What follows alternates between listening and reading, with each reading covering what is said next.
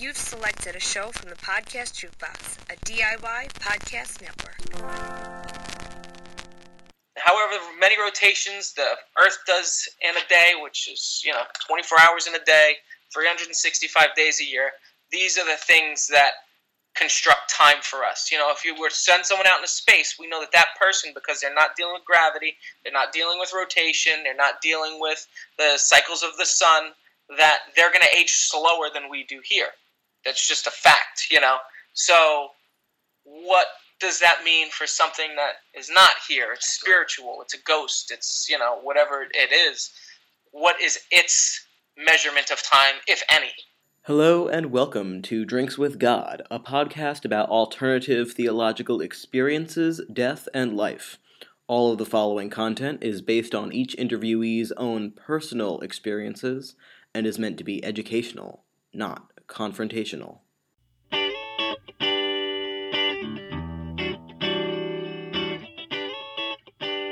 Welcome to another episode of Drinks with God. Today I've got a really fantastic set of guests today. I've got Dimitri and Michael from Long Island Paranormal who are here to talk with us about a couple different things, about dealing with the afterlife a little bit more hands-on. But first off, why don't you two let everybody know a bit about who you guys are and how you got involved in this line of work, hobby. I don't know how you would specifically want to classify this sort of thing. Sure. Ever since I was a kid, I always been fascinated into the paranormal, ghosts, UFOs, stuff like that. And growing up, when I was in elementary school and junior high, I had reading comprehension problems. And the one thing that I could read and understand was stories about ghosts, UFOs, Bigfoot. So the interest was always there. And growing up, after my grandfather had passed away when I was 8 years old, a lot of different occurrences happened throughout my family. And everyone had their own little thing happen. With me, that I used to have a little video game thing, kind of like a Game Boy. And me and my mom were talking. Tiger Electronics. Exactly. And shortly after, me and my mom were talking, the device just turned on by itself, and there was no batteries in it.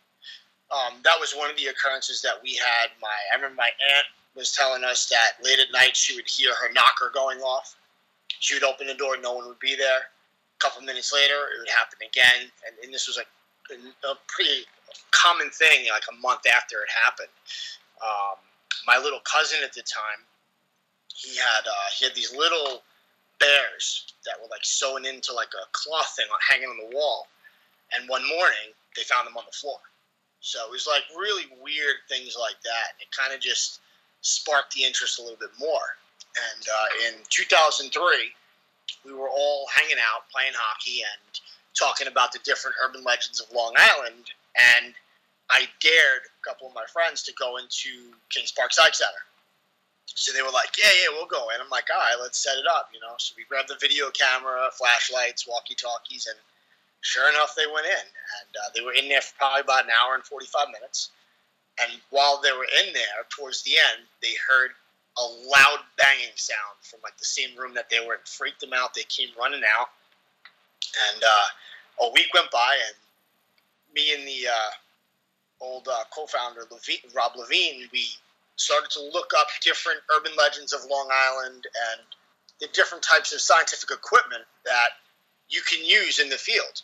So we bought some stuff, and we started small and pretty much skyrocketed from there. Through the years, we studied a lot of the equipment. We got new members, built a website. At the time, we had a MySpace page, which then turned into Facebook, and we got our first house investigation, and it's just been taken off since. I love doing what I do. We do not get paid. This is not our actual job. We all have full-time jobs.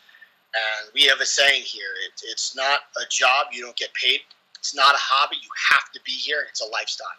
It's just a part of our life. We love doing what we do. And that's, pretty much it. Yeah. I'm sure you have your section. Yeah, some of it's very similar to yours. Right, in that, right. I was a kid growing up and we lived in his house in Ronkonkoma, Lake Ronkonkoma, and it was just an older house. And one night when me and my brother were sleeping, he woke me up, and there was this person standing in the door that looked like an old aviator pilot from like the 20s or 30s, and he walked like past our room into the bathroom, and we got up and we ran over to try and see if we could see him, and he was gone. There was nobody there. So we kind of researched the house a little bit and found out that the house was built by an actress in the 1940s, and that her husband or boyfriend, I can't remember which one it is now, but was a pilot that crashed and died and lived at that house. So it was around our experience happened around the same time of his passing, so it kind of like correlated with what was going on at the house. It happened a few times when we were kids, which was always super interesting to me. And then being a kid, I was always a big fan of, Ghostbusters and things like that. So that was a huge influence in my life. My folks were always super supportive of it, still are to this day, and all the paranormal stuff that I do. And then in 2003, my grandfather passed away, my papu, and it had the same effect where within the past month, everybody in our family started having experiences. For myself, I used to do these religious shows, and I played the Apostle John. And during the show, it felt like my grandfather used to grab me in the back of the neck and rub my neck. And I got that feeling. I could feel like his pinky ring that he used to always wear. And I felt it like rubbing up against me. I actually broke down. I started crying. I totally lost all composure at that point. And my dad had a TV, and my grandfather used to always love his TVs and stuff. And one day, my dad's sitting there, and the TV just shuts itself off, and it sparks with colors all over the entire monitor. It was like really wild. My uncle and my aunt were not talking to each other at the time for whatever reason. And my uncle was in Germany. My aunt was here in the States. Back then, you had to have international calling. Neither one, actually today, you still need international calling. Neither one of them had international calling. Both their phones rang at the same time, and they were connected to each other. So that's super interesting. Flash forward a couple years, I moved to Boston, Massachusetts with my wife, and I took a class on paranormal investigating. And I met this great guy, Mike Dion, and he was one of the main guys who ran New England Paranormal at the time. And me and him hit it off. I joined their team. I worked with them for a while. And that team was originally set up by Steve Gonzalez from the show Taps. He actually created that team and used to work with the Taps people all the time and share cases and things like that. And then fast forward a couple more years, I moved back to Long Island. I looked to go back into the paranormal. I find them and join. And I've been doing it ever since. We've had a lot of great experiences together. I've been with this crew 10 years now, or coming up next month, 10 years. So I love it. I love doing this. This is a huge passion of mine. So yeah, absolutely. And that's my story in a quick little nutshell. But it's funny to note that I'm Greek Orthodox, and in my religion, they say that when somebody passes away, they have about 40 days to say goodbye before they cross over into heaven. Yeah. And it's interesting that whenever people tell these stories, they always say it's within the first month that all this stuff happens. Yeah. I always find it super interesting. Yeah, actually, it's funny because I'm trying to remember if it's 40 days or if it's 4 months, because there's a couple different religions that have a specific time period, and I know that with Tibetan Buddhism, which is one of the ones that I've studied, they also have a set period of time. Right, there's All Souls Day and All Saints Day in Greek and Catholic religion. Right. All Souls Day is another time of the year whenever souls are allowed to come back and visit family members. Right. Yeah. And just the one question that I feel like you've constantly been asked, I just want to get out of the way before we actually have our discussion. How many times have you actually come across any activity where you can't explain it? We've had some really good stuff over the years, to be honest with you. We've had our fair share. It's not as much as TV makes it out to be. Right. Yeah. And it's not like the movies, like Hollywood turns around and shows it. It's not like that at all. Our biggest form of evidence, hands down, is audio. when you are out there and you have an audio recorder, and say if it's me and him in a group, and we get a female voice, and there's no female on our team that night within that group, how do you explain that? What's also interesting to that is what happens is when we're in a group together, me and him are both wearing audios. Right. And what adds to the credibility of the EVP is his recorder will pick it up, but mine doesn't. Right. Or vice versa. Which means it's using that specific recorder's energy to imprint its voice on it. So those are super interesting. Right. Visually see things. I've seen a lot of things I can't explain. There was one particular one. Probably about a year ago, we were at a place called... You, me, and Brandon? Yeah, it was at a place called Frank Melville Park in Setauket. And a lot has to do with like the Revolutionary War, cult perspiring.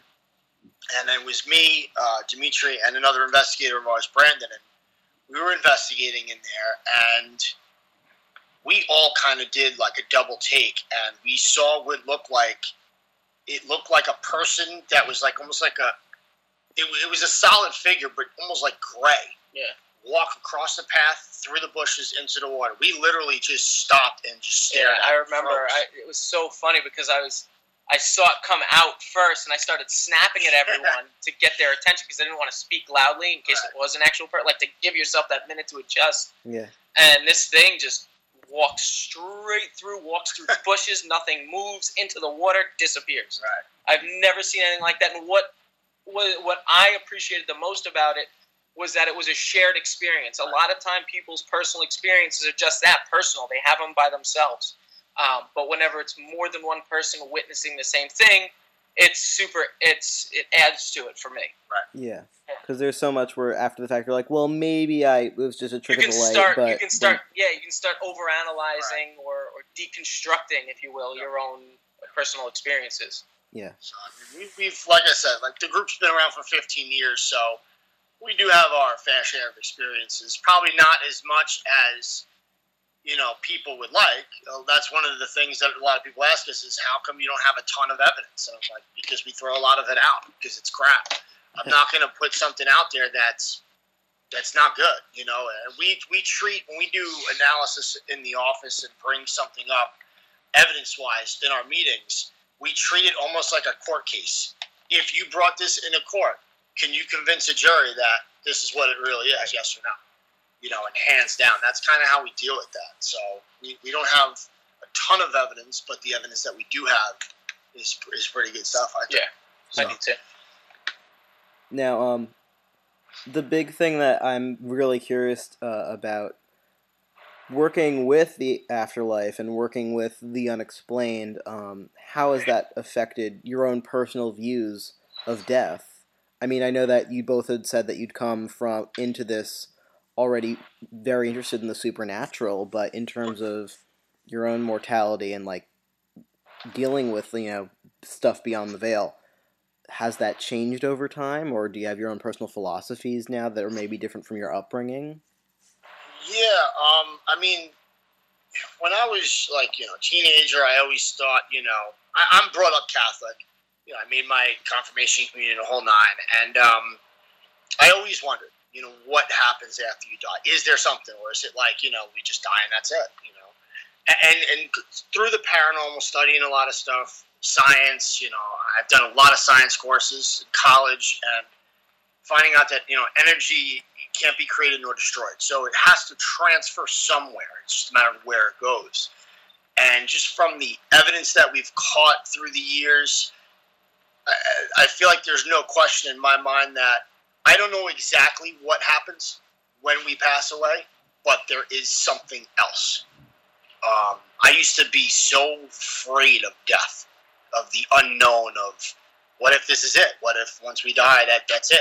There's nothing left. But just from all the experiences that we've come across, the evidence that we've captured, some of the people in our group are psychic, and the stuff that they come out with and they know, I have no doubt in my mind, I think there's something definitely out there. I'm definitely more religious now than what I used to be. I mean, I don't go to church every week. I don't feel that somebody has to be religious, but I definitely think there's higher power at work here, something like that. Yeah, I agree. For myself, I was raised Greek Orthodox, still very Greek Orthodox. That has not changed.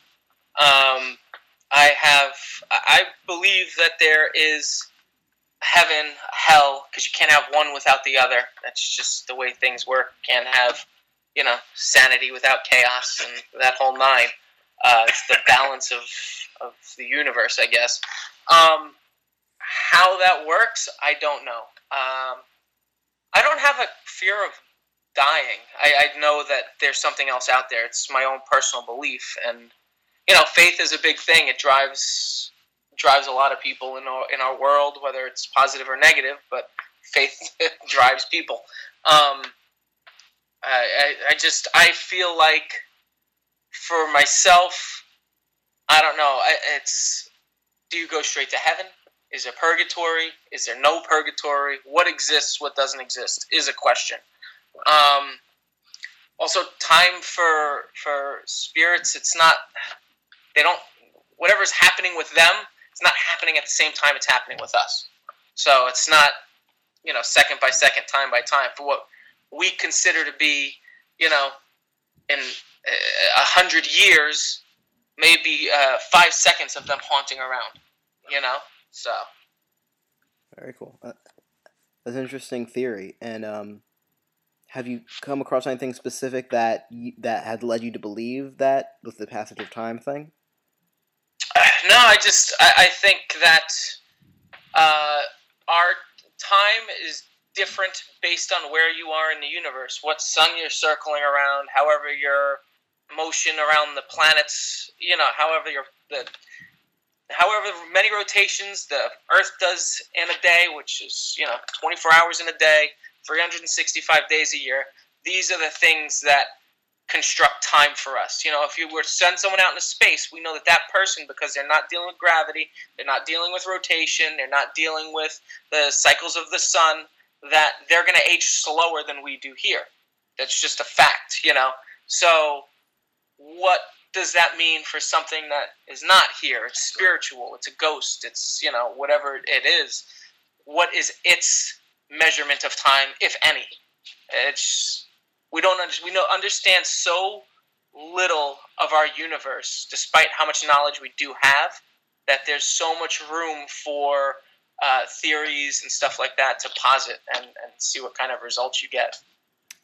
I don't know what experience, if any, you guys would have with talking to people, or maybe with you personally or anybody in your group, with near-death experiences, but I know that there have been people that have had some sort of either floating sensation or bright light, or heard voices, or even had a sense of dread. Do you have any theories on that, or have you had any experience working with somebody? Years ago, probably back in 2008, one of our investigators, she had really bad asthma, and I guess she had an asthma attack, and her throat closed up. And she went out, and I remember her boyfriend called us up and said, she's in the hospital right now. We don't know if she's going to make it. We were all taken back. I think you were on the team. Yeah, I was. And we were like, holy crap. And then a couple days later, she came out of it, and I remember talking to her about it, and she said all she remembers is it being very bright. Everything was bright. And she kept falling in and out of it. But that's really it. I remember talking to my grandmother. She almost passed away. She's still alive today, thank God. But I remember she had an experience where there was a white light with a tunnel, and she saw my grandfather that passed away waiting there. But it's so common. That's one of the most common things I feel like people say is the tunnel of light, and loved ones that passed away are waiting there. I don't know if that's just the way the brain kind of deals with that. It's such a... I don't know why that science part of it isn't studied more than what it is. There are some theories about how, just with the same sort of chemicals that are in the human brain that... that are the same as you'd get for MDT, Okay. That there's just a similar shared experience that the brain releases at the time of death. Although it does seem to have some level of variance for a couple people, but Right. the jury's still out on whether that is a spiritual experience or a psychological experience. Right. Right, but if it's a psychological experience, then it's been created because society has told us for so long that that's what you're going to experience. It's like the Phillips experiment. Like, if you're told something's going to happen in a certain thing, you're going to have that experience happen. Yeah. Because that's how your brain's going to process it, because society's been telling you for so long this is how it's supposed to be. Yeah. In movies and TV, everything. Even going back to stories of death, Oh, yeah. You go back to the ancient days when they talk about going through the tunnels to get to Hades or anything like that, Yeah, a lot of them also involve just passage through a river. Right. Yeah, Right. or some underground sort of caves, which is similar imagery. Yeah. I think the only other question I really had for you guys was if there were any any interesting cases you guys had been on, anything that you would, and also anything that you'd want to share for people who were interested in this sort of thing, who'd want to maybe get into doing this themselves.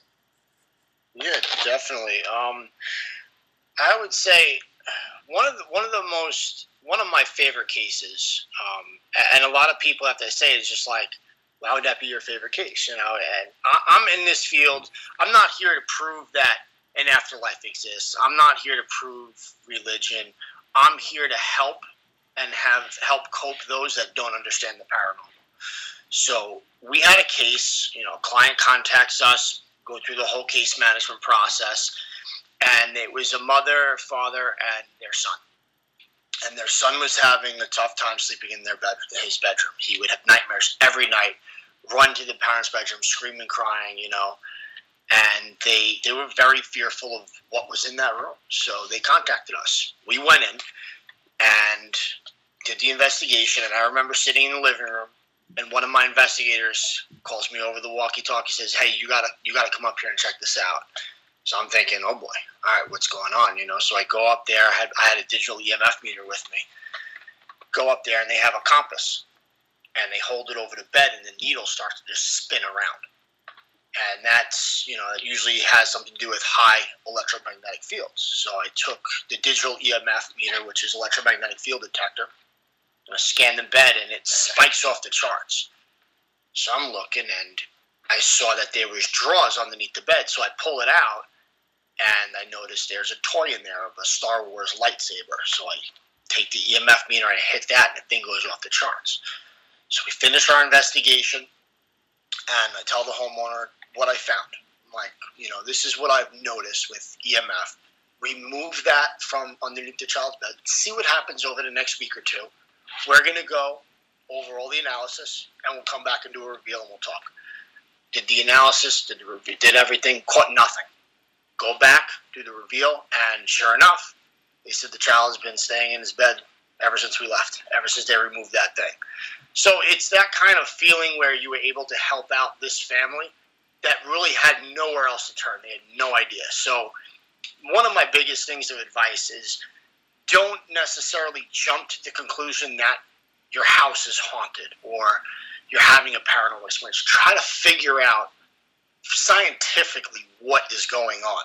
Because about 80% of our cases we're able to debunk. Does leave that 20% that's wide open, and we've had our fair share of experiences that we can't explain in people's houses, on urban legends, all over, But that's my thing that I try to tell everyone is just try to go in and look. Like if you hear banging in your house, don't automatically assume it's a ghost or a demonic banging on the walls. It's probably loose pipes that are banging around the head of air. Try to look at it scientifically. That's kind of that's definitely our biggest thing. So if you're asking me about cases, Mount Misery Road. Yeah, we're going urban myths and legends. It's absolutely Mount Misery Road. Nuts. I had my second investigation there when I joined the group, and when we were there, I asked if anything was there, if it could take my hand. And sure enough, within a few seconds, I start feeling cold, tingling on my arm. And I asked Mike, and we had Rob was there, and another investigator was there. I was like, I feel really cold. And one investigator had a surface temperature thermometer, so it detects the surface of your arm. And the spot where I was saying it was cold, it was about 15 degrees cooler than the rest of my arm. And then at that moment, I said I felt weird, and Rob took a photo, and he actually captured a ball of light shooting out of my arm that none of us saw at the time. It was only captured in that photo, which is probably one of the only true orbs I believe we've ever captured. That's awesome. Because I'm not a huge. I believe in orbs, but I think they're extremely rare in the paranormal sense. So then, years later, we have another experience, me and Mike and somebody else is in the team, and we felt like somebody threw a ball at us, and we hit the dirt, and in between that, the year before I even joined, they were there at Mount Misery Road, and they had voices coming through their walkies, and it was saying, they're here, and there was no clicking, there was no walkie communication, because our walkies make beeps.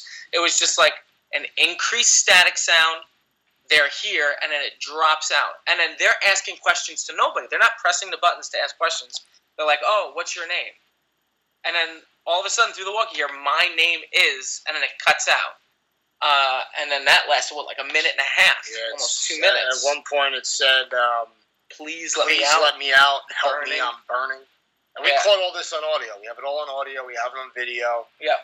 And, it lasted like a minute and 45 minutes, and that was it. So after that night where we had the ball of light thrown at us, basically, we thought someone threw a dodgeball at us or a beach ball or something. I came home, and like Mike was saying, this is a lifestyle in that it's like a job too. But there's a lot of work. Everything that we do is written down. We have a lot of paperwork. We have field reports. We have case files for each location that we investigate, each client's house that we do, everything. We type up the reports. We write what's similar, what's not similar about them, the whole nine. So I come back. I just felt really strange about the investigation. So I call Mike the next day. I'm like, pull the case file from Mount Misery Road, because I feel like this is all happening at the same time.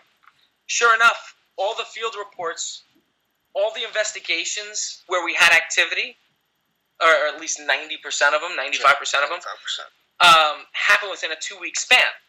Okay. At that location. Any other time of the year we went, we never caught anything. It only happened in this 2-week span. And now this is 10 plus years of analysis that's backed up that says in this 2-week span we're going to catch something. It's not an if. It's not a maybe. It's happening. And so we planned an overnight there. We went there. We had this overnight within 10 minutes of being there. And now I call it the Goldilocks zone that night, because it was in our 2-week span. It happened to be the equinox, the fall equinox, and it happened to be a full moon. Oh, okay. So we had all these things going on at the same time. Probably the craziest night of investigating I've ever been a part of. Yeah. In that the experiences started, and probably they went straight for about 3 hours before we finally called the investigation and left. So 3 straight hours of constant paranormal activity. Within 10 minutes of being there, you could hear a woman screaming down the pathway, and as it was approaching us, got louder, louder, and louder.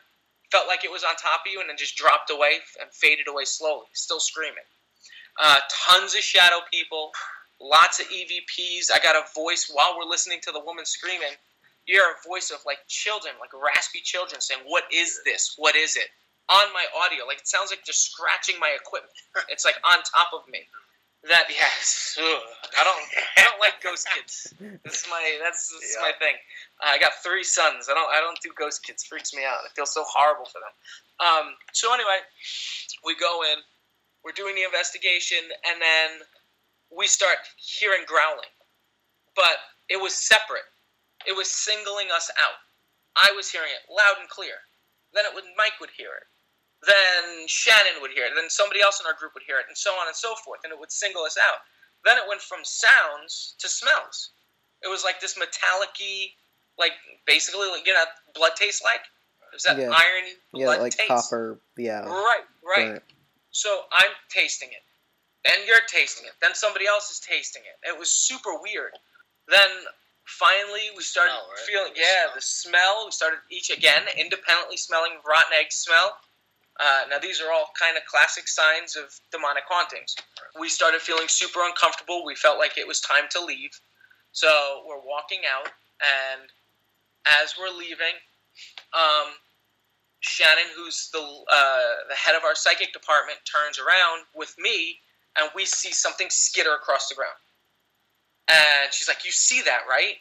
I'm like, "Yeah." I was like, "But I can't, like, it's hard to explain. You could see it move, but you couldn't describe what it looked like." So I tell Shannon, "Stay here. I'm going to move forward."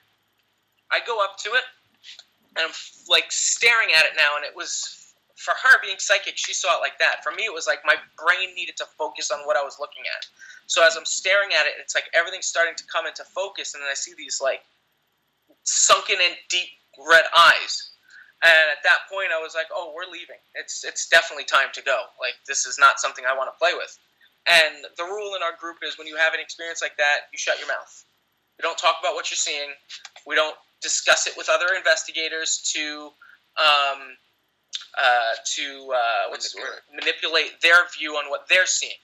So me and Shannon say nothing to each other. Just that we saw something move across the room. That's all we knew. I said, "Okay, it's time to go." Me and Mike stayed back. We let the other team move ahead of us by 20, 30 feet. They had a head start. We were back end trying to protect. As we're walking next to each other, we're pretty much this close. You hear something run up behind us, hit our legs. We almost fall to the ground. Like a dog ran past us. So took our knees out. We went out of there, calmly walked out because we don't run. We don't believe in running. Especially since we're the heads of the group. We freak out. The whole crew's going to fall apart. So we walk out. We do the prayer of St. Michael. We put the card down and leave it there because we have prayer cards that we leave at locations sometimes. We drop the card. We turn around. We walk away. And audibly, you could hear a woman laugh at us for doing it and saying our prayer. And we're like, "Okay, thank you." And so we get in a car. We pull out. And Shannon freaks out. He's like, "Watch out for the kids!" Mind you, I'm driving under the bridge to Sweet Hollow Road, where people say you see the kids. Yeah. And I was like, "There are no kids!" It freaked me out. We come back to the office, which you can't see from where you are, but there's probably a good 15, 20 feet from one end of the table to the other. Because we have 15 people here, so we have like big, long 6-foot tables stretching all the way across the room. So I have 3 of them, so it's almost 18 feet. So she's sitting on one end, I'm sitting on the other, and we're drawing what we saw. Turns out we drew something that matched almost completely, 85, 90%. We drew the same thing without discussing it with each other. Yeah. She came up with a name. She then turned to Mike. She gave Mike the name. Mike went into our demonology book, checked the name out, found out that the name she came up with was actually a known demon in the list of demonology. Went online to see what it looked like, and its image matched what we drew, but in human form as opposed to this alligator pig thing we saw skitter across the ground. That to me was insane. We go back every year. We continually make things worse, and because I can't help myself. And it's like every year we're like, one of these days. And then we went back that Thursday. After all that happened, the following Thursday night, we're like, "All right, guys, let's go back in." Same thing started happening to different people now. They were having the same experiences we were having. Right. Then Mike saw these 5 figures, was it? 4. One in the front, 3 in the back. 1 in the front, 3 in the back, all cloaked, looking at us, basically saying, "Try something, keep pushing your luck." Yeah. And then Mike called the investigation, and we came out. It was crazy. I saw a little boy standing next to me. That was really creepy. Old, new, basically 20s, newsy looking kids. And that was probably it for me. That's probably the most intense case that we have. And again, from a scientific standpoint, we're able to say that we know we're going to get evidence within this 2-week span because of our field reports, because of things that we've captured, because of monitoring everything that we do. It's something that I'm personally really proud of. So, yeah, Now, that's got to be it. have you done any research on what that has happened in that area in the past? Like, is that an anniversary of? Tons. I found documents from the what are they named? The Susquehanna Indians that sold the land to the colonists. I found the deed. I've investigated as much of that as I possibly can, and what the main families were that lived in that area and that whole nine. But it comes down to urban myths, unfortunately, because there's a lot of stuff that's not documented. Yeah. Supposedly, they say there was either a military hospital or I think it was more towards psychiatric mental health, but not in the sense we think today. More like a house setting where they had a couple of individuals that were mentally ill living in this house, and supposedly one of them kept breaking out, named Mary, and she kept burning the house down multiple times. And after the third time, she stopped burning it down, and they stopped building it. And we actually found foundation in those woods. The dates, maybe if it's lucky, early 1900s. Not from what everyone's saying. That's like from the 1700s. Yeah, it doesn't add up. I think the earliest anything could have been there was 1835, judging from what I can tell by the foundation. And when they started using that type of concrete mixture, it's looking like at the earliest, and that's being generous, 1835. But it's probably more like 1870s, late 1800s. if not longer. Yeah. Very cool. Well, I don't want to linger too much because I'm sure we could just talk for hours and hours about things. This is our passion. Oh yeah. So just before I force us to wrap things up, is there any sort of words of encouragement that you could give to people who would want to start doing this sort of thing over where they are, and is there any sort of resources you want to give shout outs to? Obviously I'm going to put links to your website in the show notes, but anything beyond that? Any books, any movies, any people? I would say research. Yeah, research is probably the biggest thing. When people want to go and do this, realize that you don't know what you're walking into. Don't go out there with a Ouija board and think that, hey, I'm going to use this Ouija board, I'm going to get all sorts of stuff, and nothing's going to happen to me. It may not happen to you right now. But 20 years from now, that door is still open, and that's when it's going to affect you. And I can't tell you how many emails I get across the world of people saying, I messed with a Ouija board when I was 15, and I have something that's harassing me now, 15, 20 years later. Don't go and watch movies that are out in Hollywood and think that, hey, this is cool, this will never happen to me.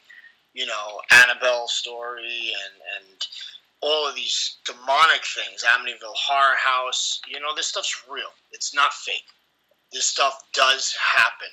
And I feel like the more and more people that dive into that negative type stuff because they think it's cool is the reason why more and more demonic cases are coming out. Right. So my thing would be, if you're going to jump into this field and investigate, just be careful.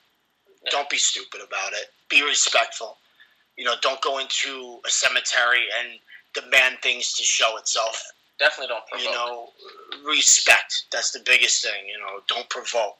How would you feel if you walked into a cemetery and somebody was sitting over your grandmother's grave yelling to come and show itself? You wouldn't appreciate it. So kind of show that same respect. Research. Look up stuff. Don't take what you see on TV and expect that's how it really is, because it's TV. It's Hollywood. I hate to say it, and a lot of people will disagree. It's staged. It's faked. Majority of that stuff is not real. It's just the way it is. It's unfortunately that's TV the way it is. You want to watch real stuff? Watch the first season of Ghost Hunters. That was real. That's the best I can say. Website and resources. Read books. Go on credible websites. Our website's fantastic. I hate to say it, but nobody comes close to what we're doing here in the world. No one comes close to what we do here in the world. We meet up every week. We put hours and hours into our research, our website, our investigating skills. Yeah. And we're not lying. We're not trying to just put crap out there to show the world. We really do get this stuff and put a lot of effort into it. So, yeah, I mean, what else you got? That's it. That's a pretty good wrap up. I like that. Very cool. We do. I mean, like you're saying, reasonable. Look, if you're looking to reach out, you can obviously reach out to us. We're always looking to help people out, guide them in any way. It's hard to start on your own. So look for reputable groups in your area and reach out to them and talk to them. Pick their brain.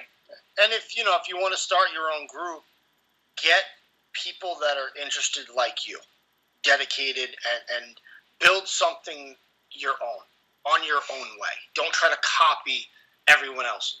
Do it yourself. Right. Figure it out yourself and create your own organization on what you guys feel. Right. There's many groups out there that are strictly scientific. There's many groups out there that are strictly spiritual, and there's nothing wrong with that. We tied both together. We have psychics in our group, and we pull both aspects in. We're fortunate enough where we're able to do that. Yeah. So. Yeah. Very cool. All right. Well, again, thank you so much for coming on and for giving us your insight. And if you, the listener, wants to come on and share any of your own insight, just send me a letter at drinkingwithgod@gmail.com. And please check us out on Facebook at Drinks with God or on Twitter at DrinksWGod. Please subscribe to us on iTunes and on our Podbean page, and check out our stuff on Redbubble. And please keep listening and sending me letters. Love to hear from you guys, and stay weird out there. Do you know what I mean when I say I look around?